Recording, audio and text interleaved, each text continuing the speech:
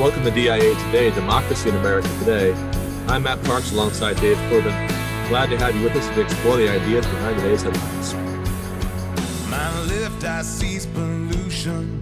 Those dirty fuels are burning. The earth's whole climate's churning. Clean energy solution. My right eye scans the bill. Fossil fuels are cheap. Wind and solar too steep. Drill, baby, drill. Predefined, misaligned, polarized division. Shuttered mind, worse than blind. 2020 vision. Happy Administrative Assistance Day, Dave. Thank goodness we have administrative assistants. I don't know if I could do this job. I know I couldn't do this job without an administrative assistant. So yes, I of all the Hallmark holidays, I don't think we've done a grade book on the Hallmark holidays, but I think that if we were to, we'd give an A+ to administrative assistant today. Yeah. We've got someone that has an administrative role at King's that's sort of that for the provost, not exactly that. It's a little different role, but certainly appreciated. Knew the role and has jumped right in with both feet and doing a great job. So definitely worth extending thanks and appreciation to those people that manage the details and help keep everything moving forward appropriately. Aristotle, I think, would be in favor of Administrative Assistance Day as well. There's a lot of administration in the politics. That's true. Has to get taken care of. So I think we've got our longest selection today. So maybe we should get right to it. Sure. So we're going through Book 7, and we're in our third part of Book 7, chapters 8 through 12. If you remember back 2 weeks ago, Aristotle introduced this notion that he really kind of, I think, hit upon earlier in the politics, that the best life for both individuals and states is the life of virtue. And when you're asking yourself, well, what does that amount to in terms of happiness? It's not necessarily the external goods that are produced by that virtue, but the inner character itself that creates a certain flourishing, both for the individual and for the state. Now, last week, we took a look at the material elements that go into practicing virtue well. The size of the state, should the state be large or small? The territory of the state, should it be a large territory, a smaller territory? And should it be placed upon a more land-based setting or seafaring setting? So here, throughout Aristotle's portrait of flourishing, he takes into account that there are material things that go into flourishing, and there are ideational things that go into flourishing as well. And really a lot of human life, given that we are creatures who can have ideas about things, can conceptualize things, is trying to think through, not making all things simply about matter, but thinking through how we can kind of orchestrate the material conditions and the various ideational conditions of our existence to the betterment of all. So for today's discussion, he's going to talk about the functions of the state. He's going to talk once again about how this relates to occupations, how it relates to public planning, public policy. And I think, Matt, he's getting us ready for Book 8, because he's going to, in Book 8, talk about the necessity of education for flourishing. So beginning of chapter 8 of Book 7, a state is a community of equals aiming at the best life possible, which is happiness. There are different men who have different qualities, and hence you have different forms of government, different states who seek happiness differently. But every state has to provide certain functions, and those functions are 6 that he lists in chapter 8. Food, you need sustenance. Arts, you need arts that are kind of celebrate human flourishing. Arms, you need the ability to defend yourself. Revenue, you need money to pay for the state. Religion, public worship is important. And then finally, decision, what I call decision-making power. You need an authority, whether it's an adjudicatory authority who's making a decision, on a case between partisans or legislative authority who's deciding, how things should work out for their best. Every state, he argues, should be framed with a view to the fulfillment of these functions. So if you have a state that tends nicely towards its defense, so it has all the arms in the world, and yet it does nothing for food, arts, revenue, religion, then that state would be incomplete. Any state needs to be thinking about all of these things. What do you make of this list of functions? Is there anything missing, or are you surprised, Matt, by some of the things that he listed in these basic functions? I think it's a great summary of the life that he experienced as an ancient Greek. Think about what is it that provides for the necessities of a city, and that would be those first two categories, primarily the food and the arts. Arts including, what we would call like tradesmen and things of that sort, in addition to the higher arts, maybe performative arts, things of that sort. And then some things that we would expect to find on any list, having some kind of government authority and military. And of course, the one that probably jumps out at you as you think about it as either a modern or as alternatively a Christian is including religion on the list. And so on the one hand, from a Christian point of view, you say, well, this is a kind of domesticated religion that serves the interests of the state. And so it's something that is subordinate to the good of the state in a way that, Christianity, true religion, cannot be. But on the other hand, as a modern in our day, you might say, well, wait a second, why is the government involved in religion at all? Isn't that something that's a matter for private consideration? Yeah, it's interesting when you go through that distinction that there is Christian virtue, there is public virtue, and then there is private virtue or private choice. And for Aristotle, he's willing to suggest here that public virtue is essential. And as you rightly pointed out, it's not the Christian virtue that we know is pointed towards the truth of our need to glorify God. But it's interesting, right, that in today's setting, both public virtue and Christian virtue seem to be on the outs. And to the degree that Christian virtue is on the ins, it's kind of a Christian private virtue, right? It's a matter of your conscience to many. So the importance of kind of public morality, of public virtue that Aristotle will emphasize over and over in these chapters, and in particular in Book 8, where he gets into education, that tends not to be the way of the world, especially in the West in the 21st century. And I think that here it's interesting that he ties this in the next chapter, chapter 9, to occupations, and he's going to say something that's also, I think, very particular to his age, but there may be a point to what he's suggesting. He asked the question at the beginning of chapter 9, whether all people ought to share in every sort of occupation. And he says, no, that the state which tends towards happiness, public happiness, should be governed by men who are just absolutely. And those men need leisure for the development of their virtue and the performance of their political duties. So here he's kind of set aside a whole class of people that would tend toward the public virtue of the state.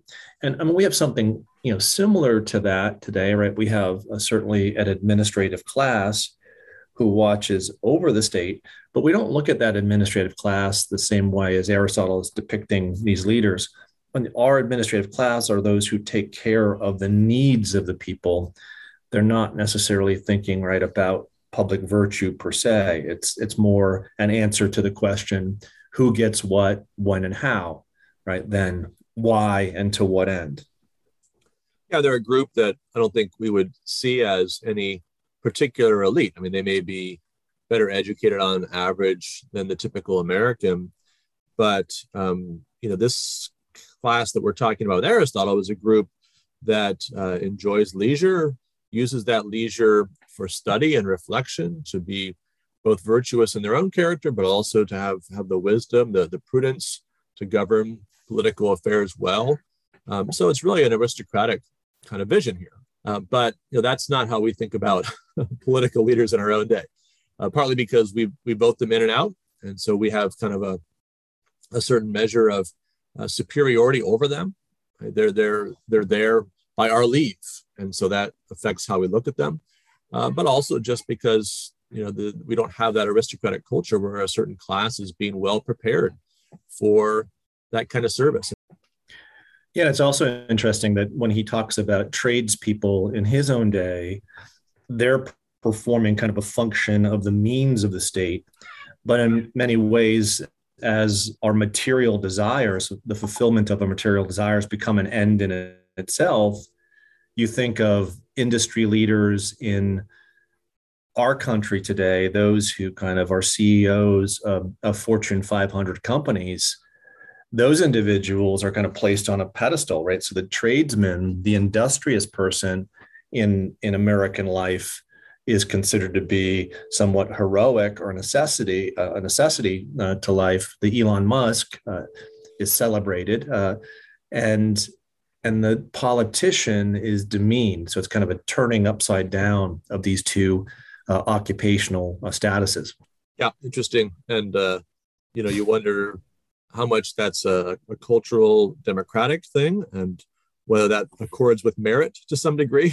Have our politicians earned their lower status?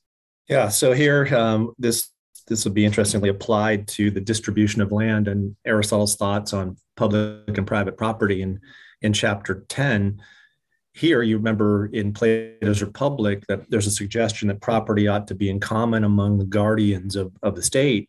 But Aristotle writes, I do not think that property ought to be in common, as some maintain, but only that by friendly consent, there should be a common use of it, and that no citizen should be in want of subsistence.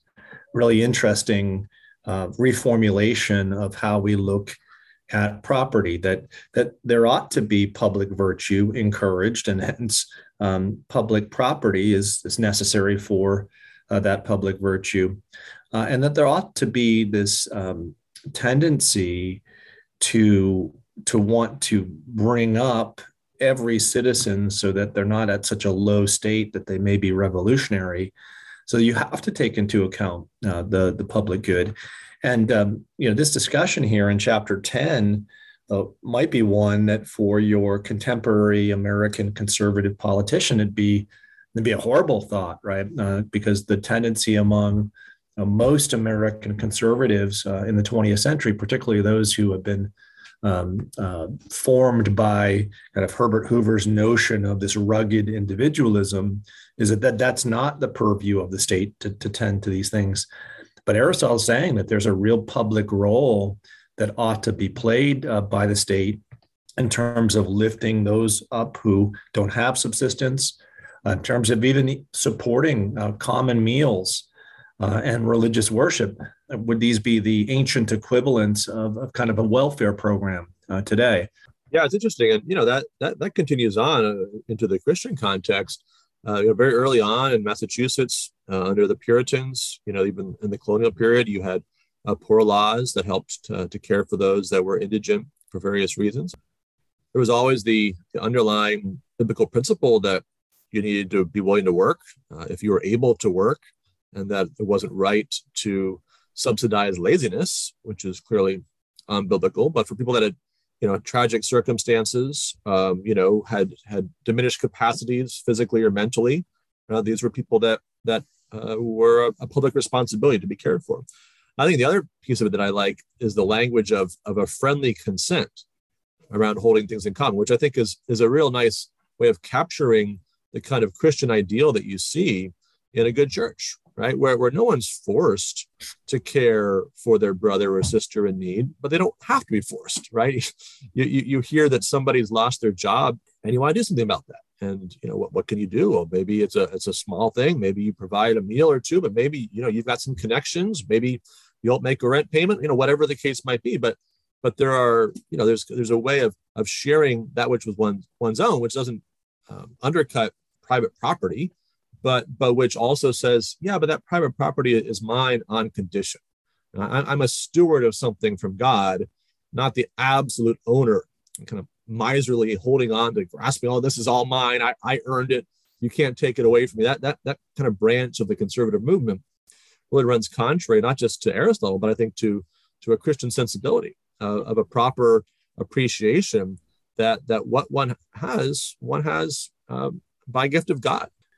It's interesting that this way of looking at things is very supportive of the notion of a public philosophy that could form a common ground among people, even though they had disagreements as to how to reach the end of public happiness. There'd still be that standard there that you judged everything by, every policy by. And, one of the better articles, essays, books written in the middle of the 20th century was written by a journalist named Walter Lippmann, titled The Public Philosophy, in which he suggested that by the middle of the 20th century, one of the great dangers for the American Republic is that we were successful on a variety of different levels, but our friendly consent had merely become the friendly consent to trade with one another as private parties, but we didn't have kind of that larger friendly consent or abiding by some larger principles that held us together. So this would be dangerous in the future, especially if we begin to not like one another, which kind of tends to happen starting with the 1960s and a lot of the cultural divisions that occur.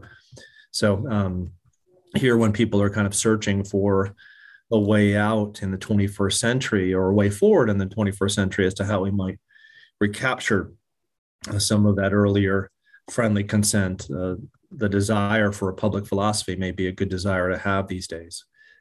So not to make too much of this, but you go into chapter 11 of book 7, and here Aristotle is talking a little bit like an environmentalist. He's talking about the winds coming from the east, and the site of the city should be convenient for both the political administration and war. Talks about water quality and air quality and how important those two things are to health, how you arrange the city's grid. Do you want a city grid like New York that is predictable, or one like Boston where you get lost in your own neighborhood? These are things that, right, the individual who is administering over the public good ought to tend to. And then finally, and this would be an important, particularly in an ancient setting, city walls. How do you construct city walls? I think for each of these discussions, when you're talking about health and location and grid and walls, I think the thing that stood out to me, Matt, was Aristotle's emphasis on, place your city, situate your city, organize your city geographically so that it's best protected in times of war, but that it also can flourish in times of peace, that you're not just simply set up for a life of peace and leisure or a life of war. You want to account for these times of war and times of peace that are coming for any city. Yeah, I agree. I appreciate that perspective because, you get some advice later on, maybe in Machiavelli, right, where you orient everything toward war. And, you never think about anything other than war and planning for the next war. And you go through all the need for the fortresses and all the rest. And so maybe like the Spartans of old, you're always ready to fight. But then when do you get to enjoy peace? Right? One of Aristotle's fundamental insights is that war is for the sake of peace, not the other way around. So yeah, we have to think about peace as well. There's also an interesting comment, I think, on ancient notions of manliness around walls, right? Because if you have walls, does it encourage people to be soft? And of course, there is a danger there, right? A kind of reliance, anyway, in that wall, and a confidence. Oh no, we're safe. You think about the French after World War I building the Maginot Line, and okay, that's it. Don't have to worry about the Germans invading again. And of course, what happens at the beginning of World War II is they just, in the meantime, have developed mechanized warfare. Just drive right around those forts. Those forts would have been great if they'd been there 20 years before, but war had changed. And so the kind of false confidence that was embedded in having those walls. So I think Aristotle gives us a nice means ends kind of perspective, as he so often does, so that you understand what you're doing when you're building a wall, right? There are dangers out there. But if that's the only preparation you're making for conflict, you're in big trouble because the wall won't save you if the enemy is strong and you're not otherwise well prepared. Well, chapter 12, the final chapter of book 8, I think kind of brings these things together. And this is a very important lesson that I think has been lost upon us. It may be the lesson that you put under the heading, what you see is what you get. And what you see is very important within a city. The activity that you see is important. And there's a good type of activity that every citizen ought to be viewing. Hence the importance of public squares or agoras that are within a city, in which either you're seeing public worship or you're seeing public virtue on display. I often think when people ask me, well, what do you think is the greatest problem in education in the 21st century? And I say, well, oftentimes the thing that I've seen is how difficult it is for my students to look me in the eye, to actually look at something happening, to look at a conversation take place. Now, this comes from a variety of reasons. They're distracted by other things that they're looking at. But how many agoras, how many public squares, how many places of public encouragement are there today for us to look at? Here, Aristotle's hitting this point home that if you don't have good things to look at that you see that hold a community together, then that community might not be standing too long. And there's just a whole bunch of bad things that we're looking at now instead of those good things. And, you think about the great design that went into Washington, D.C., the national capital. And these are things that are put into place to produce a sense of duty and obligation and unity. And those things are, a lot of these things are being torn down these days or are being undercut. And if we don't have these kind of symbols, places, things that we're looking at that hold us together, how much longer will we stay together? Yeah, you think what's replacing them, right? Of course, all the news this week is about Elon Musk taking over Twitter, but whether it's Twitter or any other social media, that's a gathering place in a sense, right? Where people are seeing things and they're experiencing a certain kind of community. And yet, what is that kind of community? What are the virtues that are being inculcated by that public square? I think Musk, has a different vision for what that would look like on Twitter than is at present. But will it be better? Probably in some ways, but it may not be in other ways, right? It may still be a place where it's criticism first. It's thoughtless. 280 characters is just not enough, right?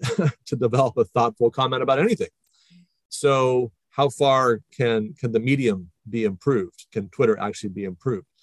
And broadly speaking, can social media be that public square that brings people together in a way that encourages real virtues? Or is it always going to be a place where we're kind of putting on a pose, right? Trying to get a certain vision of our own life out there, creating an impression of something that's not actually real, underlying it all, and just kind of parading before others, right? For their praise and trying to dodge their criticism, rather than really having held up for us ideals that would inspire us to sacrifice for the common good, to care about justice, to pursue these things in a real and serious way, rather than the kind of superficial way that's so endemic in our culture. So a cynic may say here, well, 200 years ago, the different parties had their political pamphlets and attacked one another, and often attacked one another aggressively. So use kind of the social media of that day in a way that didn't produce unity, but more discord. What do you think was present back then that might have held things together that, when we see these similar attacks in the 21st century, it just doesn't, it seems to be that's all that we're looking at are the attacks. Yeah. Well, you mentioned the intentional efforts, right, to build cities in a way that drew people together, that in monuments held out individuals who had achieved great things as exemplary and as examples for the people. I think you also find, we studied the Federalists very carefully, and what do you have there? Well, you've got the high-toned newspaper debate, right? There's the low-toned newspaper debate. There's the the kind of ugly epithets and all that. Absolutely. I talk to my students about it all the time. Don't think that dirty politics or, throwing mud at your opponent was invented yesterday. That's as old as American politics. But then read the Federalist and read Brutus and the Federal Farmer that Publius was responding to, and you see that there is something more, right? And that's at the fore of the debate. These are leading thinkers, not just sort of in a corner of the internet where a few thoughtful people might be engaging them, but this is front and center, right? And this is a key element of a debate over the most important decision in American history up until that point. So I think there was room for that kind of elevated engagement in the public square that in theory we can still have today, but it just doesn't ever rise enough into the American consciousness to really force us to deal with those arguments at a level that's beyond the superficial. All right, well, since finals week is coming at King's and probably not too far behind at Geneva, we're going to go back to the grade book. Seems appropriate this time of year.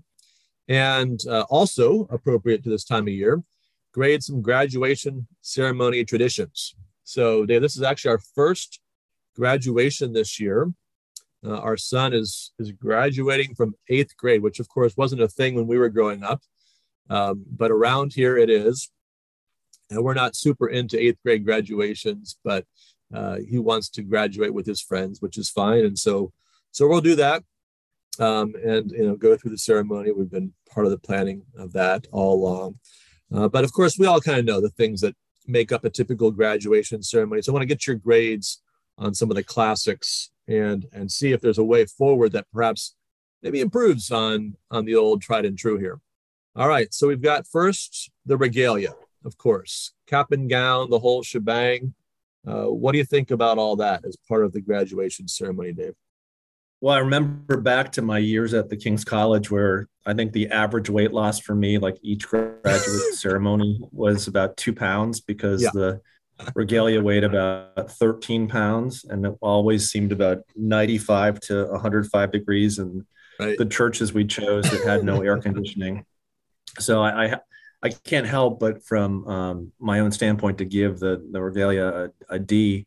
I just don't like wearing them in general. I always prefer to kind of wear a shirt and tie, sport coat, other than those things. I think I've got to wear one again this year, so I'm not really looking forward to it. But the cap as well, it just never stays on your head. The whole thing, I never quite understood. So, well, there's a certain kind of tradition that I have sympathy with when you get to the higher levels, right? When you get to graduate school and, there's certain, it's a 1,000-year tradition, right? That you're connecting with there. And so there's some element of that I can respect, but now, you have it, forget about 8th grade graduation, you got kindergarten graduation, then you got caps and gowns for that. And it becomes absurd, right? Because what exactly does that cap and gown signify? What's been accomplished by that student at that point? So I'm going to give it a C minus. I think at its best, there's something there, but it's been applied in far too many cases. And so the symbolism behind it, the connection with the medieval university has been all but lost. All right. Second thing, of course, another classic, the outside speaker. Well, I've been an outside commencement speaker at Providence Christian in 2018. It's really hard. You just don't know anyone there. Yeah. And here you are trying to say something, memorable, and you're saying it to people that you just don't know. So you have to try to take your talk that deals with generalities and give it some particular importance. So oftentimes, because it's such a hard challenge, the speech falls short. I've heard a couple of good ones, and I think so that you can have a great outside speaker, but more often than not, that speech likewise is going to be incomplete, or imperfect. So I'm going to give it a C minus D plus. It's hard to pull off. Yeah, I agree. I've done that once for a local homeschool group, high school graduation, and there I had more of a knowledge of the students and what they'd been through, and so there's a little bit more of a connection there. But it is a challenge. And, the one thing I thought about when I was doing it was, okay, I want to kind of give them a little hook, right? One idea they can take from this, because, you don't want to be long, first of all. That's not why anyone's there, to hear you speak. And, if you can say something that's meaningful at the margins, then you've done about all you can do. But that's not easy to do, even if you're aiming to do it. And a lot of graduation speakers aren't aiming to do that. It's sort of just whatever their thoughts are. And of course, there's oftentimes, the advancement team is involved in these choices sometimes, and there's a big check that's hoped for or received. So yeah, I think overall, if you can find a way to get it down to, 5 minutes and just kind of some perfunctory thing, then it's probably okay. But the typical outside speaker rarely lives up to what you would hope. So I'm going to give that a C as well. Singing the alma mater. Wow. I know you're a big singer, Dave. We had an alma mater that was produced at Providence Christian that was painful. And I'm proud. It's a wonderful school, but it was painful because no one knew it. So it was like you're trying to sing it, but you don't know it. And right. Did Kings have an alma mater? Probably do, yeah. Probably that one was written there too.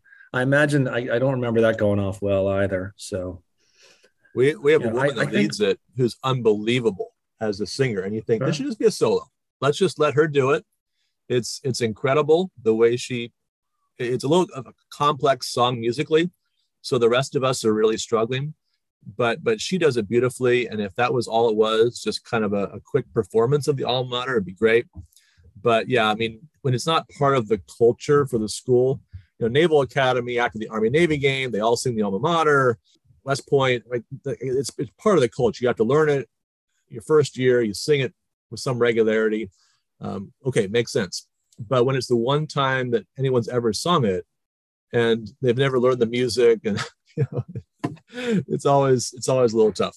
So yeah, I'm going to give that one a D. Give me like a Big Ten, football chant or something like that. I think right. That probably would be more appropriate for the event. So get the fight songs going. Okay. Exactly. Fight song. All right. So lastly, we've got pomp and circumstance. Of course, the great processional as the graduates enter into the ceremony. My perfect ceremony would just be playing that over and over again, calling up the names, handing over the diploma, and then a big celebration at the end. Keep it to maybe 17 to 20 minutes and it'd be great. Now, I say all this on every song. I grade all of these things. I have never seen a better commencement than the one at Geneva. I don't think we have it online, but I'd love to get it online because for whatever reason, all of these different categories of things that I've graded low, whoever kind of coordinated the Geneva commencement just created this kind of beautiful thing. There are bagpipes. There are, beautiful songs that people know being sung. It's a little longer than it should be, but it just really is a great event. So my advice to anyone planning one of these things is watch how Geneva does it and then go from there. I had nothing to do with it, but it's really good. Yeah. Well, actually, I think the King's ceremony is quite well done as well. Of course, last year we had 5 of them because we had to do it for COVID, different groups of students. And that was an amazing task, amazing coordination by the team that was pulling all that off. This year, thankfully, back to normal one ceremony. And, we keep it tight. It's typically done in an hour, which is pretty good considering you had everybody receiving their diploma and all the rest. But pomp and circumstance is the one thing that, every time you hear it, there's that stirring of the heart, sort of, whether it's as a parent anticipating graduation for your child or your own experience. That one I give an A. So that is to me the essence of the ceremony along with the diploma. The rest of it's optional. All right. Well, thank you as always for listening. Please remember to subscribe and review the show on your favorite podcast platform. Don't forget you can contact us at democracyinamericatoday@gmail.com. Look forward to talking to you next week.